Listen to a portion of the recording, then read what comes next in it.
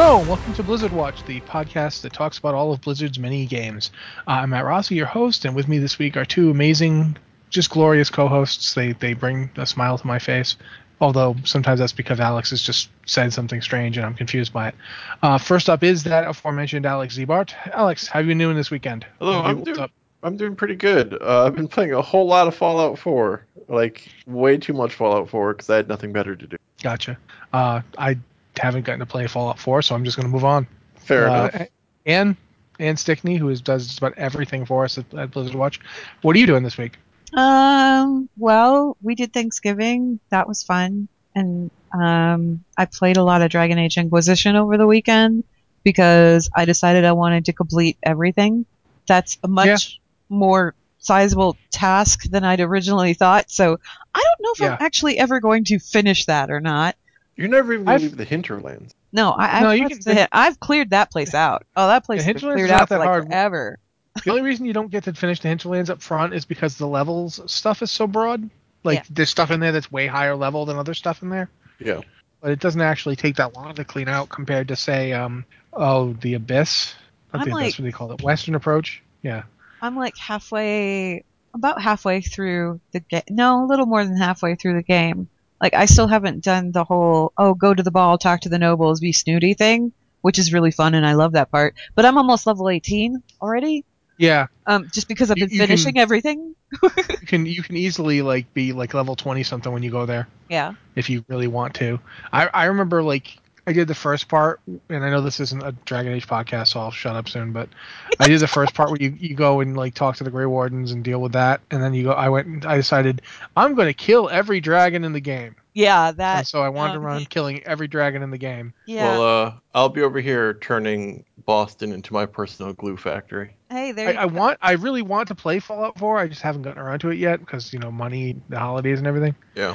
It's less I'm at the place where I don't buy games for myself in December at all because my birthday is it's literally in 8 days. And then Christmas is next week, isn't it? Yeah, my birthday is the 7th, and then my Christmas is coming. So it's if I buy games for myself, I'm completely messing over anybody wanting to buy me a gift. Aw. Games are easy. Games are the easy thing to get me. It's when people are always like, "What do you want for Christmas?" And I'm like, "I don't know." Usually the answer is some game thing that's coming out, like pre-order Legion for me, or buy me Fallout 4. Fallout 4 would be a good example. If there was a new Mass Effect game coming this month, that would be the thing to get me. I wish, but we have to wait a whole year for that. So. Yeah. All right. This week in various Blizzard things. What should we talk about? There's quite a lot of data mining still going on for Legion. The alpha is still trucking along. Hasn't really changed. They haven't opened anything new up, so it's basically the same stuff. But I didn't think they were going to open anything over the holiday. No, I'm not saying they were or weren't. I'm just saying they didn't. So there's nothing really new there to talk about. But there was the big data mine that they data mine basically every artifact. I believe was it Alex? Were you the one that wrote that up, or? No, I think that was Dan that wrote up the artifacts. That was Dan Halloran. Yeah. Okay. Apparently, from what I've heard, all of the artifact stuff is particularly early in development. It felt early. Yeah. MMO Champion has a calculator, but from what I understand, most, if not all of it, is subject to change quite imminently. So we'll see. It exists, but I don't know how much of it will continue to exist. Yeah, it definitely felt early. It doesn't feel like this is what's going to ship. No. But it was interesting just to look at the way it's going to affect you. Not necessarily this is the final thing, but the idea of how these things are going to work, I thought was really interesting. Just in general, this really does feel. If you guys were playing back when Cataclysm was announced, not when it came out, but when it was announced, there was going to be this whole system called Path of the Titans. Yeah. Yeah.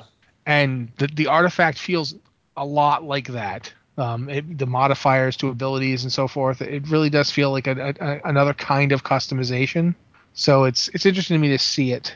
I just like that you have a talent tree for your weapon. Yeah. I'm really curious how it's going to pan out for future expansions.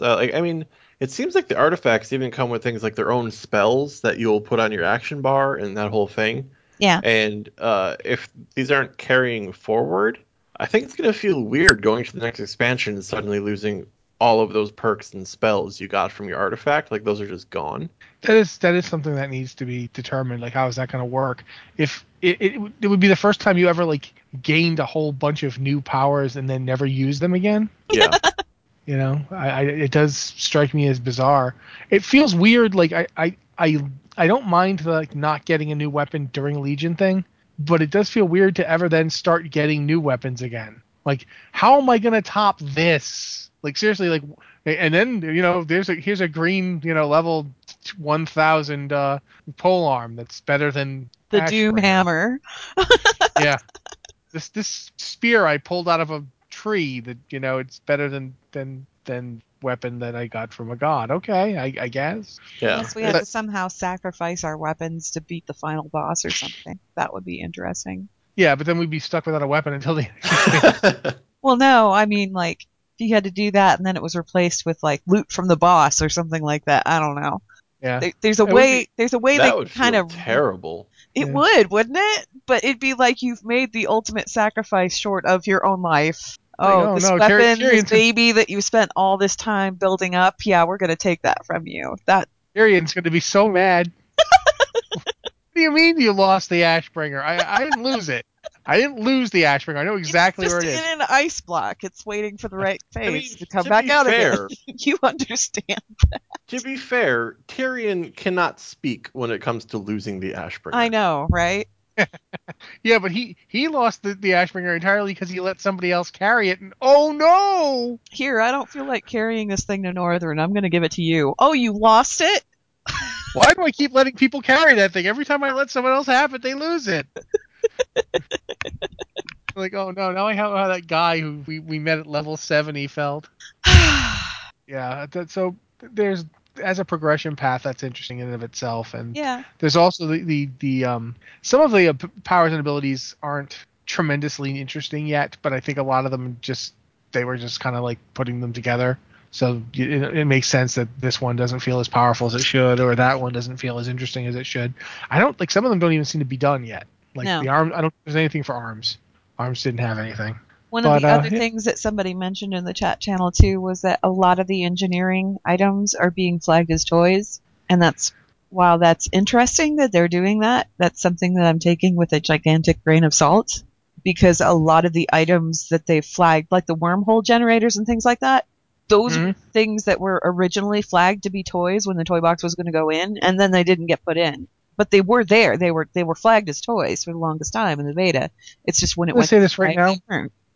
One of the things that really annoys me Yeah. is all the stuff they put in Tanan that isn't a toy. Those are all going to be made Yeah. toys. They should be. Yeah, Let's see if they're they actually on did. the list of things that are going to be made toys. I'm like, why couldn't you have made that a toy to begin with? I mean, you have this toy box thing. Why don't you just, when you put it in the game, flag it? Carry around a lot of really dumb things because I don't want to like not have them. Oh, I don't know.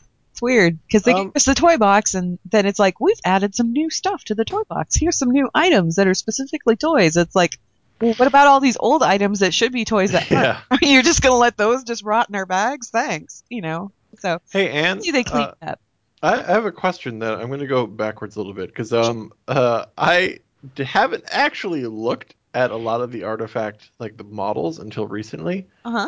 Do you know if there's any variations of the Outlaw Rogue one that actually look like piratey cutlasses? Yes. Yeah, there is, and then there's also one that looks kind of like a fencing foil almost. Yeah, like I don't want this rapier. I don't want these ones that look like moons. There's one that looks kind of like a cutlass, if I remember correctly. Okay. You might not like it because it is a pretty fancy cutlass. Yeah. To be fair, all of the weapons are fancy weapons. That's just what they are. I just want that blade style. Like, okay, like this is a fine rapier, whatever. It's a Warcrafty rapier. I can do that. But I'm a freaking pirate. I want a cutlass. Yeah. There was one. I remember there's one that looks like two big glowing golden cutlasses. I know that the Night Elf on the page on the Battle.net blog post forum, there's a Night Elf dude holding something that looks like weird moon, and if that's supposed to be a cutlass, it's not. Then I think you might be unhappy. Crap. Now I need to find another new class to play. Outlaw Rogue is what I was going to do because I didn't like Paladin stuff. Oh well. I can go really warrior. I actually like the look of the outlaw weapons. There's a bunch of variety there. So I'll tell you right now, I think that the arms warrior artifact is really cool for a lot of reasons. So yeah. I just want a cutlass, man. Why is it so hard? They're supposed to be pirates. How can you not have a cool cutlass? okay, well, at this Whatever. point, I'm going to move us on to emails because we do that every week. If you're just now tuning in, please send an email. If you send an email to podcast@blizzardwatch.com, we'd love to answer your questions or talk about whatever you send in to us. So that's one of the things we do. And if you're a patron of the site on Patreon, we're happy to answer your stuff first. That's a priority that we do here. This week, first question is from Alessander, who rates us quite often, actually. Hi, Alessander. I understand why Illidan is willing to become practically a demon to defeat the Burning Legion, and why the Naga and Ashtung follow Illidan. But why do the Shivara follow Illidan? Aren't they demons? Are there factions of demons within the Burning Legion at conflict with each other? This sounds like an Anne question. This was actually, man, I so wish that I had that screenshot like right in front of me, but it's something that's addressed in the Demon Hunter starting area. When you go through the quests, one of the things that you ask is, can we trust these people? And the answer is yes, you can, because apparently Illidan gained their trust. They were kind of enslaved by Magtheridon, so when Illidan came in and he overthrew Magtheridon, they were pretty much indebted to him, and they said, okay, we'll go ahead and serve you now. If you do the Warlock Green Fire quest, there's a whole thing about all the various Illidari demons that work for Illidan willingly. He basically it's involved in the whole when you go down into the basement of the Black Temple, and there's the weird three-faced boss whose name is escaping me at the moment. Reliquary of Souls. Yeah.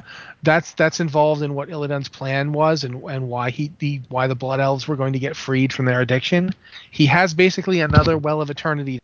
He made it using the vials that he had. Because one wasn't enough. He loves Wells of Eternity. This guy's crazy for... At the time, I always thought that... I mean, I don't think they actually said this, and this isn't the reality of what happened, but I thought that the stuff that Lady Vosh was doing was, like, taking all of that water so they could create the well with those vials from Illidan, but apparently that's not what was happening, which I thought was weird. What Illidan basically did was he created an arcane font that was so powerful that he could have been used to just completely get rid of the Blood Elves' magic addiction. He could just say, hey, drink from this all you want. But it's also useful with demons, because apparently demons are also to some degree bound to the Legion, and you can unbind them if you have a sufficiently powerful magical source for them to draw from, which Illidan has. So that's why certain demons serve him directly. Yeah, and between that and the whole freeing, that was what it said in the quest was the whole, well, they decided to follow him because he set them free when he killed Magtheridon, so... Yeah, that's why there's all the various Illidari demons wandering around Outland, so... Yeah, there's a whole bunch of them. The Shivara are also... I don't know, I always liked the mother fight, so I kind of have a soft spot for those guys. They're just, I like the bit, and I like the bit when you summon them in the Demon Hunter start, when you summon them and they're like, okay, let's go visit our former friends. And they're very let's just go stab a lot of people that we used to work with. Blasé about the whole thing. It's like, yeah, let's go visit them and kill them. Sure, why not? So yeah, in terms of there being factions of demons within the Burning Legion, I don't know if I'd say there's factions. But without Sargeras there to just kind of remind everyone, I will kill you, they have kind of gotten a bit snipey. One of the things I remember from Warcraft 3 is that the Dreadlords were very bickery back and forth, and definitely weren't all necessarily on board with the whole creating an army of undead to conquer the world plan. They definitely had their reservations about it. Kil'jaeden and Archimonde are definitely not pulling in tandem. These two guys are both thinking, which one of us gets to be in charge? And they both are answering that question with me. Yeah. So there's some tension there. They seem to be trying to address it by which one of us pulls off the greatest move of, it's kind of like a breakdancing contest from an 80s movie, except instead of breakdancing, they want to break a planet, and that planet is Azeroth. Like, it seems like each of them thinks, well, I'll be the one to kill Azeroth, and that'll because even Sargeras couldn't pull that off. So if I pull that off, yeah, I'm definitely. I like how you've just sort of equated this whole cosmic war thing to a dance battle, and an Yeah. alley somewhere. It's very much like it's like Breakin' 2, but with Sargeras and Kil'jaeden. I But think that's, I'd enjoy that expansion. Yeah. I think we all would. Finally, the dance studio gets in, and Yeah, finally we, you have to master your moves in the dance studio to win a dance off with the Legion. The best part was that like you'd have like there'd be a scrolling thing coming up the screen with various buttons you have to hit to get your dance thing on, and it'd be like oh no, I missed it, and Kil'jaeden's like ha, now I'll show you my ultimate move, and he like pulls his legs out of the ground. It's like he does have legs. Starts dancing. Yeah, I may actually have watched entirely too many. I did watch Breaking 2. I was like, okay. Next email, unless Alex is going to talk about dancing some more. Oh, I was just very briefly, when I worked at Hollywood Video, my coworker, who I was often on shift with, she was obsessed with those like dance movies, and she would constantly be playing them while we were on shift. It was kind of obnoxious. The end. Okay. Best wishes. This one is from Pilgrim, Demon Hunter to be EU Stormreaver. So, hi guys. Who do you think will be the final boss of Legion? Oh, Avatar no. Sargeras, Kil'jaeden as Shara? Personally, I would hate for it to be Kil'jaeden. He's too similar to Archimonde, who we just defeated again, and he's already been the last boss of one expansion BC. I hope that the next time we battle KJ and Archimonde will be the last boss encounter before Sargeras in the last expansion of WoW. A boss fight in the Nether where we fight both of them at the same time, Twin Emperor style. Keep on being awesome. Looking forward to having you guys on your site delivering content throughout Legion Beta and the expansion proper. Pilgrim, okay. Do either of you guys want to speculate first before I do? Boy, I tell you what, a Twin Emperor style fight with Kil'jaeden and Archimonde just sounds really amazing in my head. That would be a lot of fun. Especially because they're not going to get along during it. No, they aren't. And So they it's gonna might be like dance.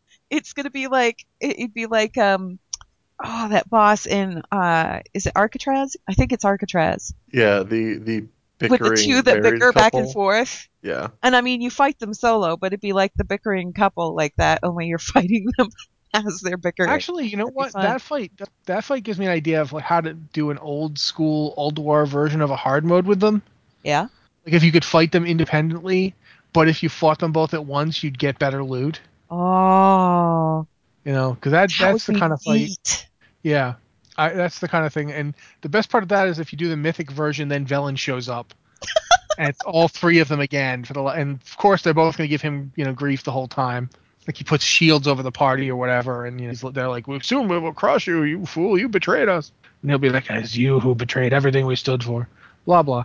But in terms of actually this expansion, I'll tell you right now, I have zero idea who's going to be the end boss of this one. I don't think it's going to be Kil'jaeden or Archimonde. Archimonde, literally, we just saw the guy. I don't think we're going to see. We don't think he's going to be the end boss of anything. I know it's not Gul'dan because we're killing Gul'dan off way earlier.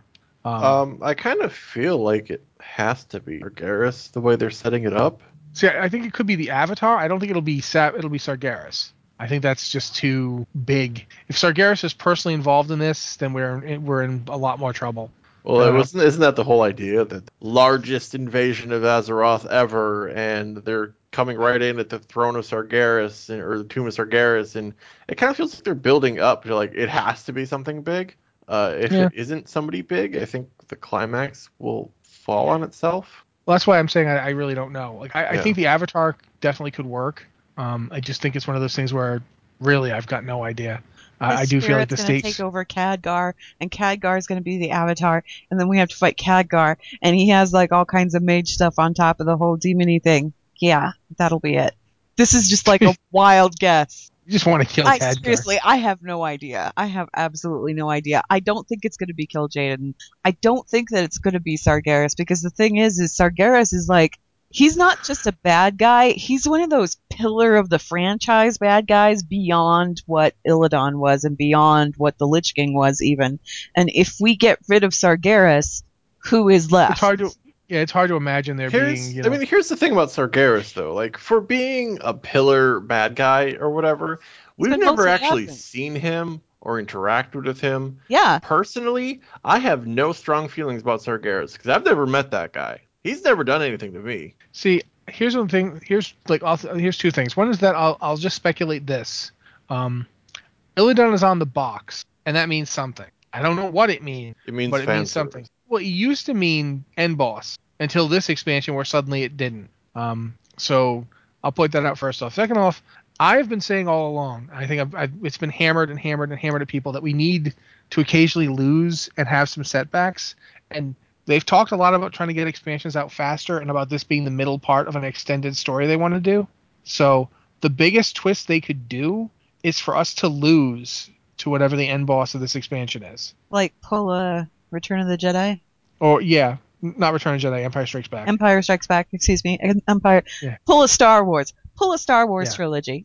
Yeah, that would be, if this is an expansion trilogy type event, the biggest shocker would be we get up there, whoever end boss is whips out end bossy abilities, and we lose. We don't beat him. Like, to use an example from the actual game as we have it, it would be like the final fight in Ice Crown Citadel, the dungeon, the 5-man Hall's Reflection, where you don't win that fight. The goal You of just that fight survive. isn't to win. Yeah, it's like, do you run fast enough? Do you get those walls down fast enough? Do you get away fast enough? That could be an interesting fight where maybe you get to shut the portal, Oh, that would but be. you don't win. You don't win the fight. Maybe you even end up on the other side of the portal. Can you imagine doing that run, that Halls of Reflection run, as like the last encounter of a raid with 25 people, where you're all desperately just trying to get the heck out? I don't know, because on the one hand, it could be really cool. On the other hand, I mean, I remember doing that dungeon when it came out, and there were like all sorts of. It's the player idea to always try and come up with a way around these things. Yeah. So I would also be kind of afraid that it would end up sort of like the Mount Hyjal raid, where that dungeon, that raid could get kind of weird and not always be fun because the waves And you had to keep wait assaulting you. and wait and wait. And the stronger that you got, the faster you cut the waves down, and the longer you had to wait in between. Yeah, they didn't come immediately upon killing the previous one. Like Sombria in chat had a good point. Like having these moments of defeat is one thing. Having it be the last raid encounter of an expansion with Blizzard inevitably means you are being defeated once a week for a year. Yeah, I think that can get demoralizing to the player base very quickly.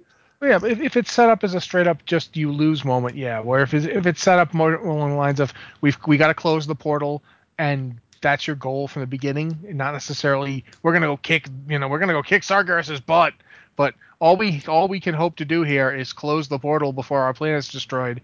There's ways around it, but yeah, an outright crushing defeat at the end of the expansion, that probably isn't the feel good moment you want for the end of the big dungeon. So yeah, and I think that would be less of an issue if we didn't consistently have a year after the last raid tier.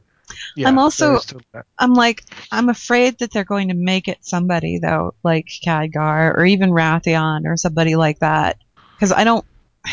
As much as I think that the idea of a good guy going bad is kind of interesting, I don't really want to see it happen. You know what I mean? I think they've done certain things to death, and they don't necessarily realize that. Like an Alliance hero dying. Alliance heroes dying in Legion, if that happens, if they're hyping up this whole heroes will fall, dude, the Alliance has been dealing with that since vanilla.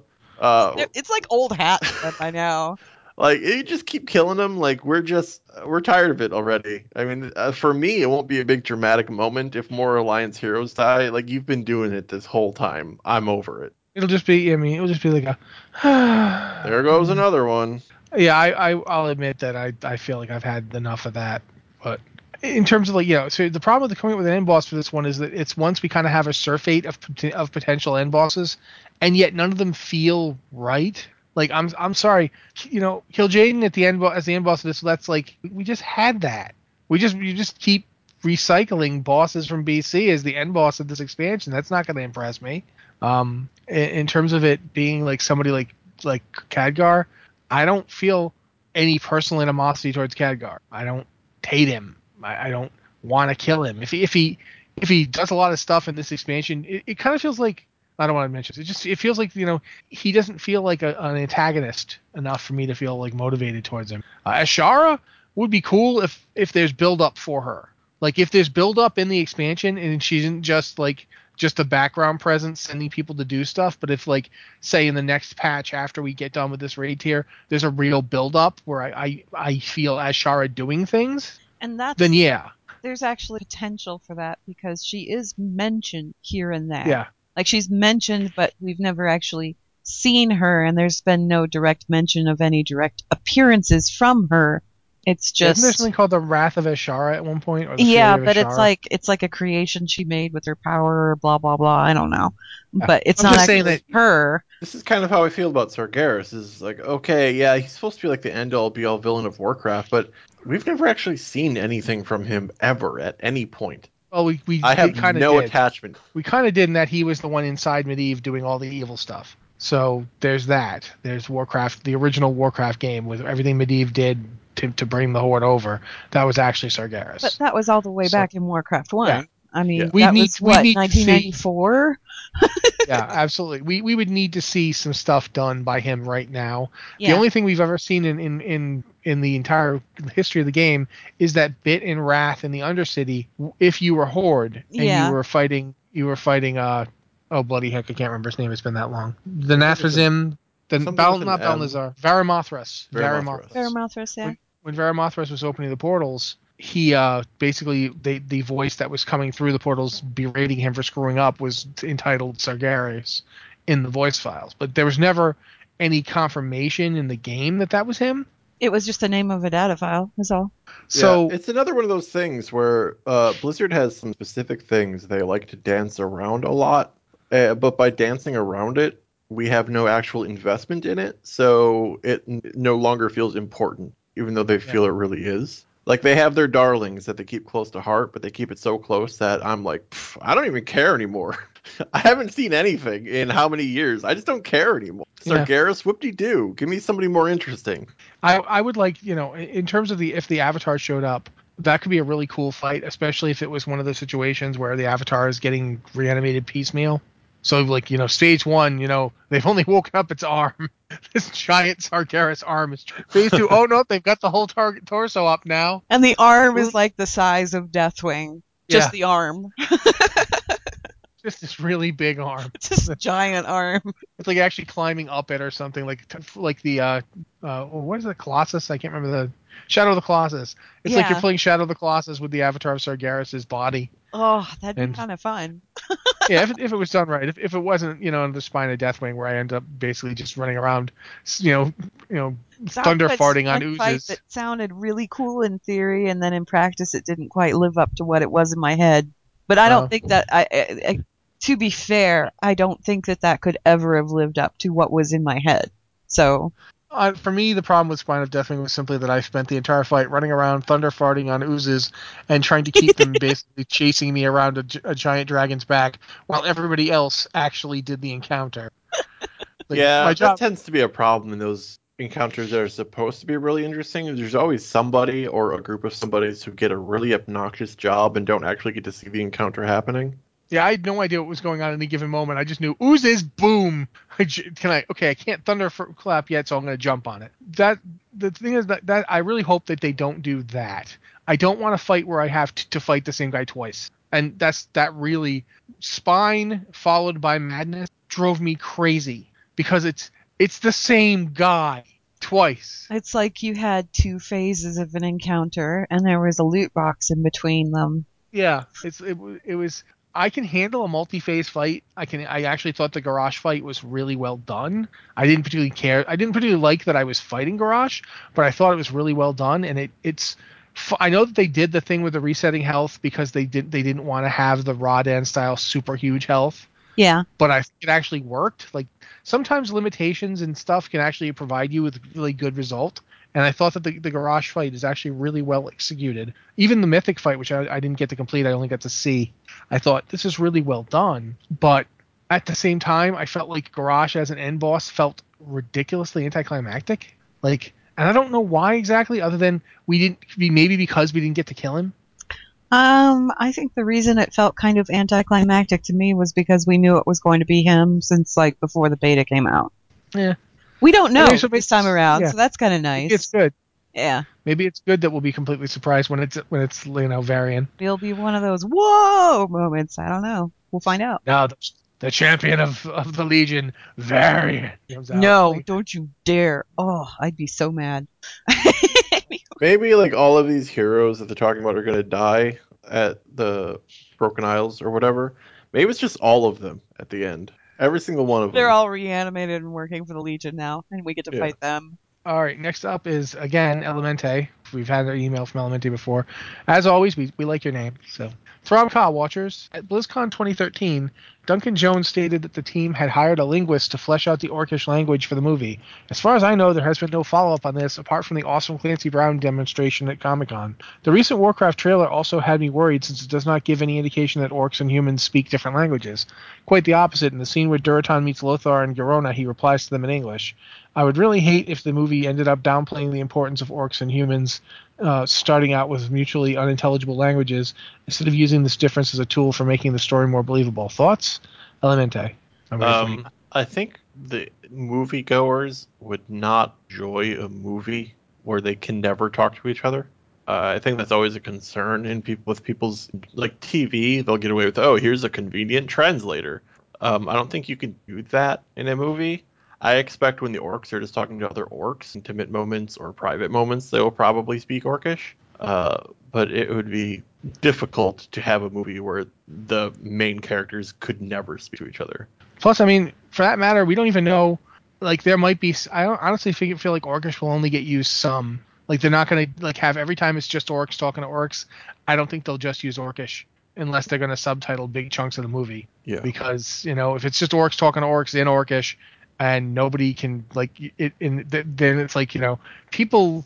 I like to go and see movies with some subtitling and some funny stuff in it, but not everybody does. And for a movie like this, that I don't know how much patience people would have for okay, it's an hour and a half long and 40 minutes of it is incomprehensible orc babble and subtitles. I actually have friends and family members who just won't watch things with subtitles. It's not because they're illiterate. It's just because reading the subtitles takes away from their enjoyment of the actual film or TV show or what have you.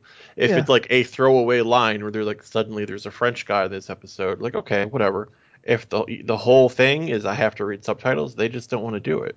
Well, there are some people who point out that if you're reading subtitles, you are missing stuff happening on screen. Yes. That stuff is happening up there, and your eyes are down at the bottom where the subtitling is, and that's a valid point. I don't know. As far as I'm concerned, like language barriers are interesting, and the dynamics of working around language barriers are interesting, but they don't really make for interesting film.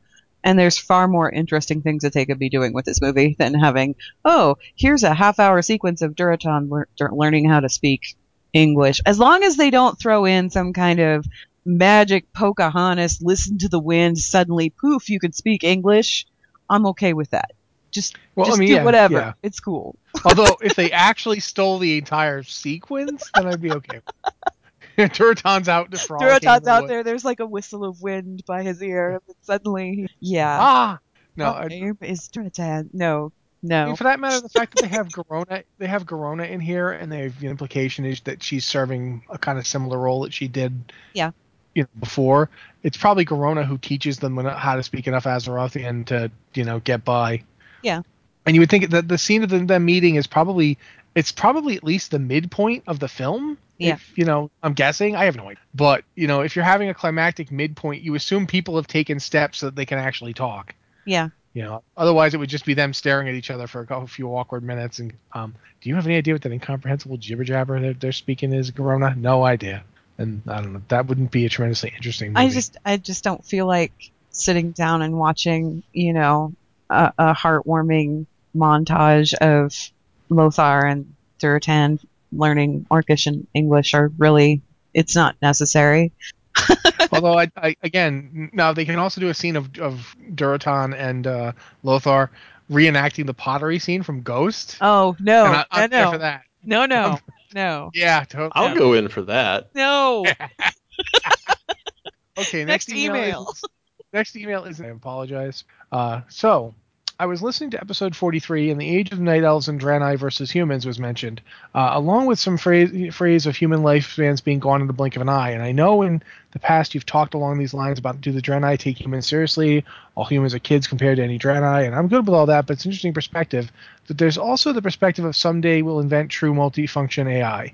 And the infant lifespan just let me read the email. And the infant lifespan of the AI is going to be comparatively very short, like minutes to hours for the AI to grow up. And I'm pretty sure that the human reaction isn't going to be, "Aw, cute little AI that's only 4 hours old and now discussing quantum mechanics with you. You are just too cute." It's going to be, "It takes us decades to train our species to your level, and you get there so fast. I'm totally freaking out now. Are you going to turn into Skynet next?" So the human lifespans are short-lived, and multifunction AI may be very short-lived processing as far as we're compared to us. If anything, the comparatively exceptionally short-lived childhood stage plus fast replacement rate makes them way more formidable, not less. These people fought wars over thousands of years because that's the fastest their population replacement allowed them to fight. Humans, even taking 20-year breaks every few years to rebuild populations, would seem like a never-ending wall of highly intelligent warriors in comparison. There's some idea that some of that's interesting, and that's why I included the email. I think that's kind of comparing it to AIs is weird because AIs not just they're also relatively could live. We couldn't even tell you how long an AI could. An AI could live as long as there's equipment for it to live on. Whereas humans die. Humans have a very they live so long and then they die, which could make them scary because human lifespans are so short that they'll do anything for glory and temporal power. Look at our actual world and look at how humans completely ignore the consequences of actions because we won't be around for them. Sure, I'm going to poison my planet and change the weather systems, but I won't be here. I don't care. So there are elements about that could be pretty scary to someone like Adrena that could possibly live indefinitely unless somebody actually kills it. Versus the short-lived humans that breed pretty quickly. They're up to who knows how long it takes Adrena to get fully mature. Dorna doesn't seem to have grown up any. Yeah, that's always the question. Is that you have to. I think it's fun to build these things into the world, but World of Warcraft doesn't give us a lot of insight into that stuff. I mean, yeah, the Draenei are very long-lived. We have no indication of their reproduction process. We don't know their fertility rates or birth rates or death rates or maturity rate. I mean, we don't know any of that.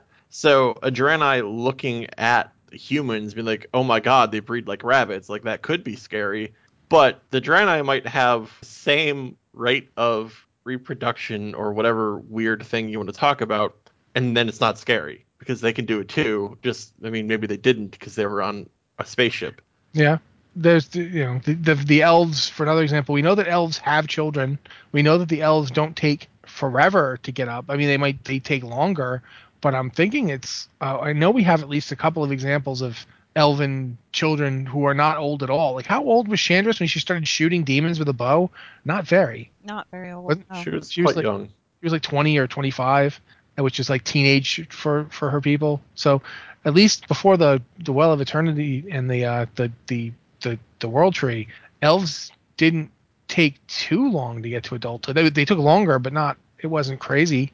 Dwarves don't seem to take that long either. So it's not. This is one of those things where we're basically just making up our own headcanon because it's not something that the game tells you. And these are things that I do find genuinely interesting in fantasy settings that go into it.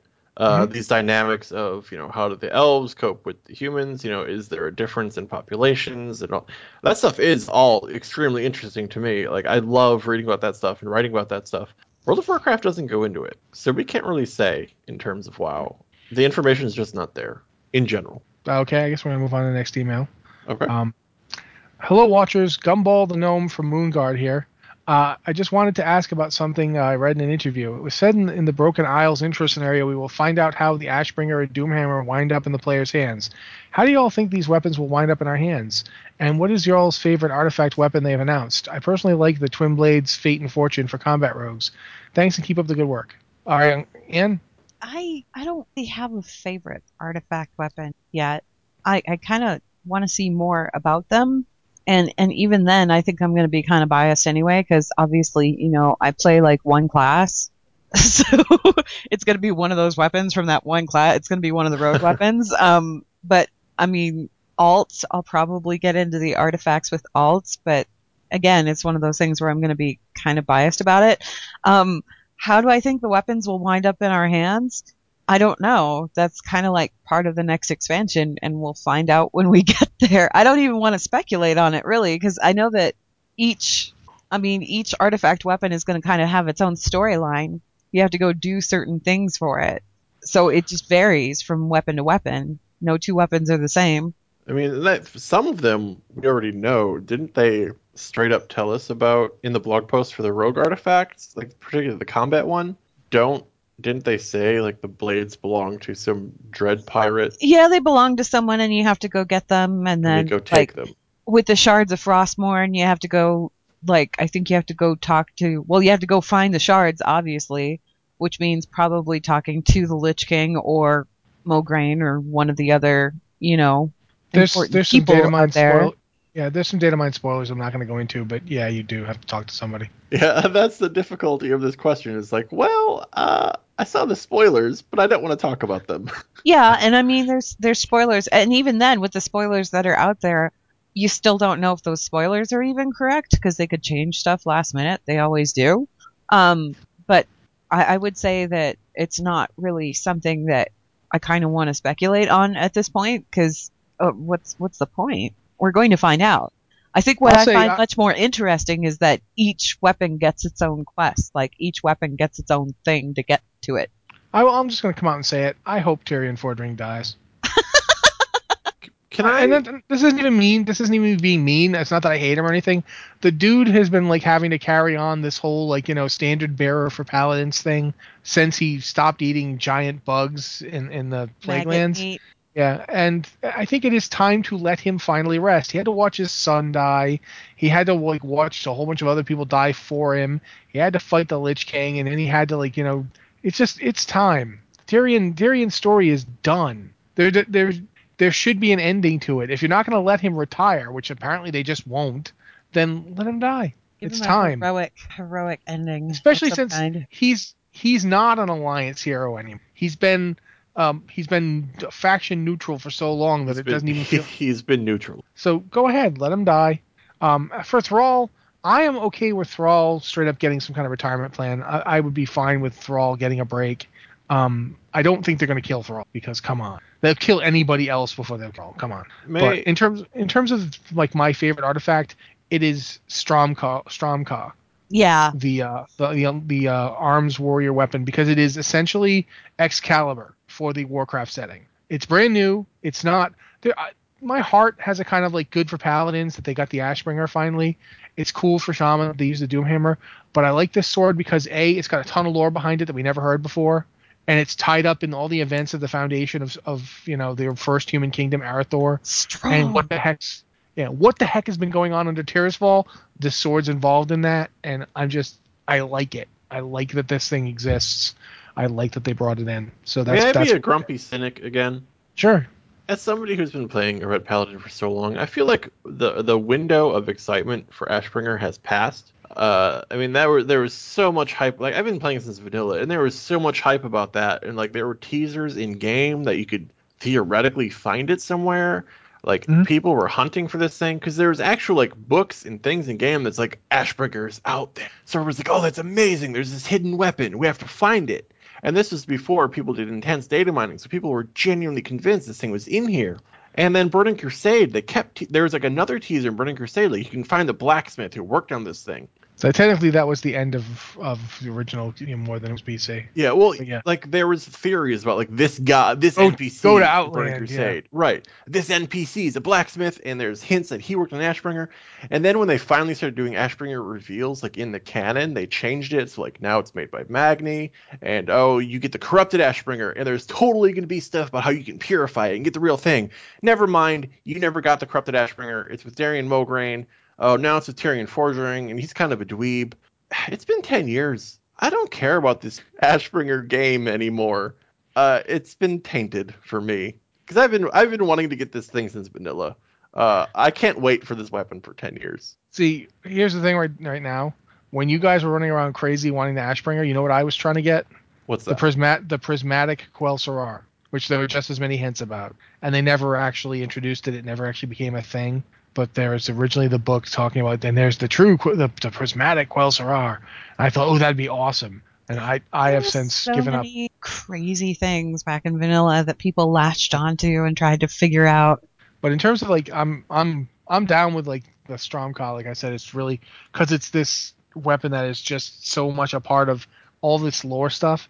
I like the other warrior artifacts. I think they're good. Like I think that the Fury one is cool, and I like the scale of Neltharion one. But Stromka, because it is so tied to like this particular part of, I do feel like it's gonna be weird for orc warriors having to use that thing. Like, Yeah. this is totally the king blade of humanity. Thanks. Yeah, I'm just and over here you taking know, the and cake of I do humanity. want to be clear that uh, I'm not as grumpy about some of these things as I might seem on the podcast. I just like having the conversation. But Ashbringer it's another one of those things like I mentioned earlier about Sargeras. It's one of those things that where Blizzard teased it, and they mention it, but they keep the actual details and the acquisition and the appearances so close to their chest that after this many years, they've blown it for me. It's like I was excited about it, but you waited so long, I don't care anymore. I would rather have something new. Okay. As far as I'm concerned with the artifact weapons, anything that has to do with Tiriswell Glades, because that's interesting to me. Anything that has to do with Karazhan Crypts, because that's interesting to me. And there's more than one weapon that ties into those things. But That's those are the the ones that really kind of definitely. piqued my interest. Yeah. I mean, there are. I mean, obviously there are artifacts that I think are really cool. Like the rogue ones for sure are awesome. Like getting actual like pirates dread blades is super cool. And I mean, even some of the paladin ones are super cool, like involving Tyr and the Titans. You know, there's some new lore there. Yeah. It's just Ashbringer in particular. I'm like, well, the window is closed on that one. Alrighty. Next up is an email from Aldriztivan, I believe that's how he told us to pronounce it, or she. Greetings, Watchers. This question is mostly for Alex because it's a non-lore question, though I'm happy to hear the entire Hooray. panel's thoughts on. With the announcement of Legion, I'm thinking about various ways to pass the time because I'm not raiding as much these days. I have a number of account-wide projects and character-specific projects, but I'm having a hard time managing it all. My question is this: do you know of a good add-on that helps you keep track of specific objectives, projects, etc., per character or per account? For example, it would be great to know that if I'm, logging onto my warrior, I am still working on warrior tier sets and the specific pieces that I still need. And when I log onto my rogue, I'm working towards specific reputation grinds. If you don't know of an add-on, what system do you use, if any? Very truly yours, Aldristavan. Well, add-ons, I don't use those, so not a great one for me. But I really like spreadsheets.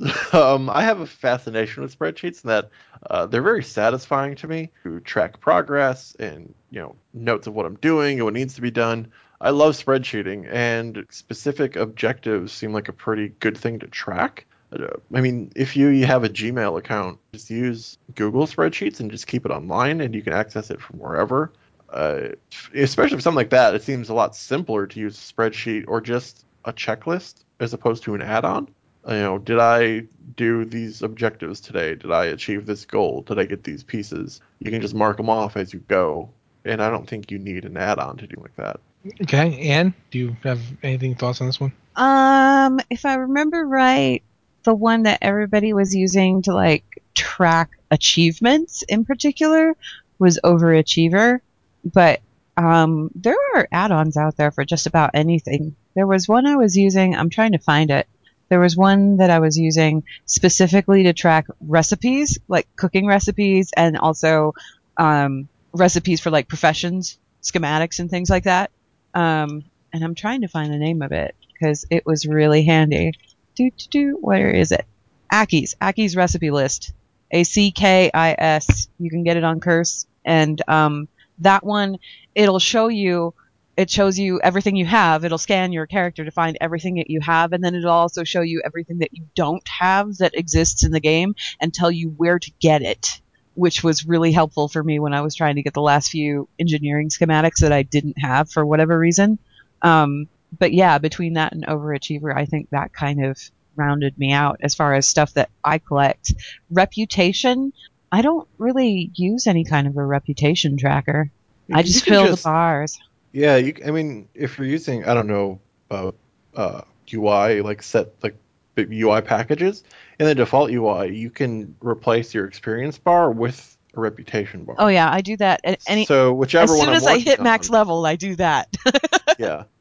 Okay. I honestly I play one class. Really, I mean, actually, that's not true. This expansion, I actually leveled up my Death Knight and my Shaman and stuff. But usually, I play a bunch of warriors. So, uh, honestly, at this point, I'm not even bothering with transmog because one of my warriors has so much transmog gear that the second that we get the new system, I'm just going to be like, and cackle like a lunatic, and all my other warriors are going to be like, I suddenly feel like I can wear everything. Yeah, me too.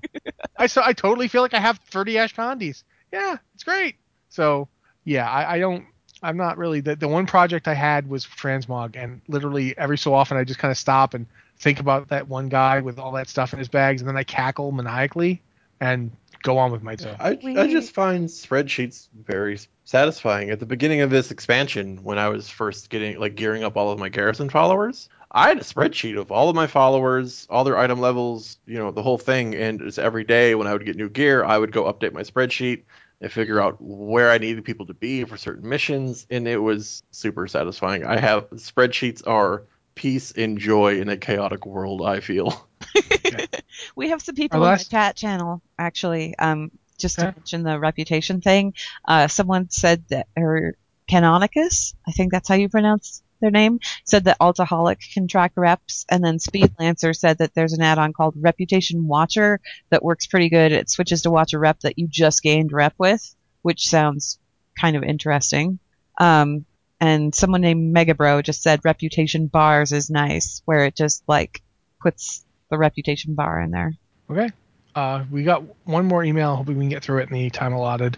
From Vindrios of the Vindrios, my apologies, of the Q Nesingwary.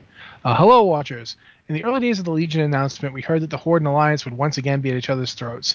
However, in the BlizzCon cinematic, we see the humans and Forsaken banding together to fight a common enemy in the Burning Legion. I'm thinking all bets are off and the story could go anywhere. I'm holding out hope for a redemption story where Illidan perishes saving Tyrande in front of Malfurion once and for all, proving that he loved her the most all along. Do you guys have any Blue Sky storylines that we would like to see unfold? Love the show and amazing work covering BlizzCon. And P.S. I'm glad that Blizzard got to pull one over on Mr. Rossi and we're keeping Titan's Grip. The weapon lore of Odin crafting the artifact blade sounds epic. Warmest regards, Vindrios. First off, they didn't pull one over on me. They gave me my Christmas present. I was thrilled, man. Are you kidding me? The second that guy got up and I still haven't found you to kiss you yet, but I am going to kiss you, sir.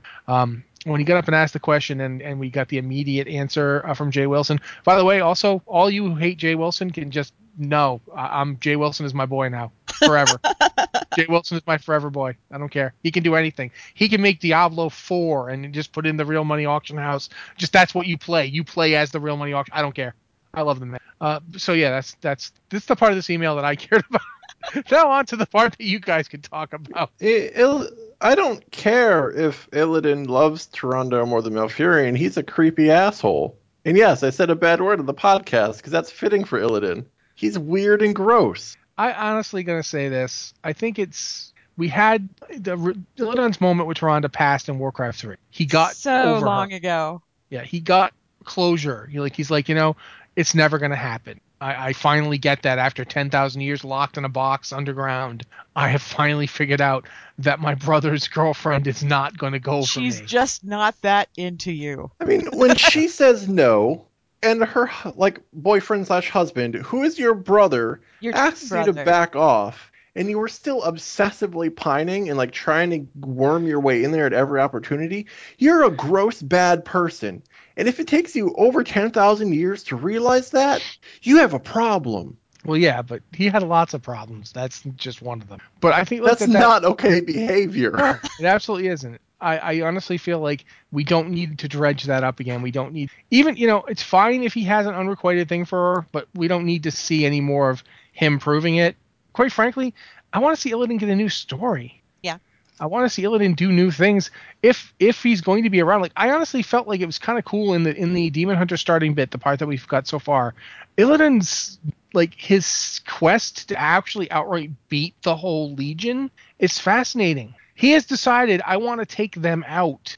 You know what I mean here? This is a big deal. This is a good focus. It moves him beyond the whole, I love you, Tyrande. No. To be honest, I've always felt kind of bad about Illidan because he's been stuck in that forever pining after Tyrande role for so long, and there's so much more to that character, but that's the part that kept getting presented and mentioned all the time. So I'm kind of, for the same reason, Rossi, I'm excited about what we saw in the Legion Hunt or the Demon Hunter, the Demon Hunter starting experience, and also I'm kind of excited to read the novel that's coming out because the way that they've framed that novel, it doesn't sound like it's really going to be much about Tyrande at all. It's going to be about Illidan and what he's doing. I mean, the thing is that I don't know if I want to get into this, but like fandom is a weird thing, right? Yeah. And with regards to Illidan, yeah, they keep pushing this Tyrande thing, but there's also like an enormous vocal group of people who really like the bad boy and genuinely think that despite Illidan being like creepy and gross all the time, like he's the bad boy, so he's hot and sexy, and they want him to get the girl, and it weirds me out a lot, a whole lot. There's always going to be stuff like that in fandom. You can't worry too much about it. But just worry about what gets presented. Going back to the question at hand, Blue Sky storylines that I'd like to see unfold. I want to see something about Wrathion and not him gently trying to nudge a war into happening, or not him with some brief appearance somewhere, or him, telling me, hey, I'd like to go kill all of the Black Dragonflight. Can you go ahead and make that happen because you're a rogue and you're awesome? I want to see more about what we did to make that dragon come into being and how that affected him and what he is now and honestly, what exactly that little bugger is up to. That's what I want to see. If we're getting more Wrathion, what I want to see is how does he react when the war he was telling everyone was coming gets here? Yeah. Because that's what this is. This is, his dire prediction has come true. We didn't unite. We didn't have one side conquer the other, and we're not working that well together. So what's his plan now? And Cossack gave every indication that this is actually something we're going to see happen. That this is Wrathion's moment. And it's that vision that he saw coming to pass, and he's going to be involved in it. How he's going to be involved, don't know. But I really hope they don't make him evil, because that would just be the standard way to go. Okay. Well, I think at this point we are pretty much out of time. It's getting pretty late. So, Anne? Blizzard Watch is made possible due to the generous contributions at patreon.com/blizzardwatch, and your continued support means that this podcast site and community is able to thrive and grow. Blizzard Watch supporters enjoy exclusive benefits like early access to the podcast, a better chance at having your question answered on our podcast or the queue, and an ads-free site experience. As always, you can send us emails at podcast@blizzardwatch.com. We'd love to get your emails about pretty much anything. It doesn't have to be lore, and the non-lore stuff doesn't have to just be aimed at Alex. We all love to talk about the game in general, so please do. That's been the Blizzard Watch podcast. Thank you very much for listening, and have a good week.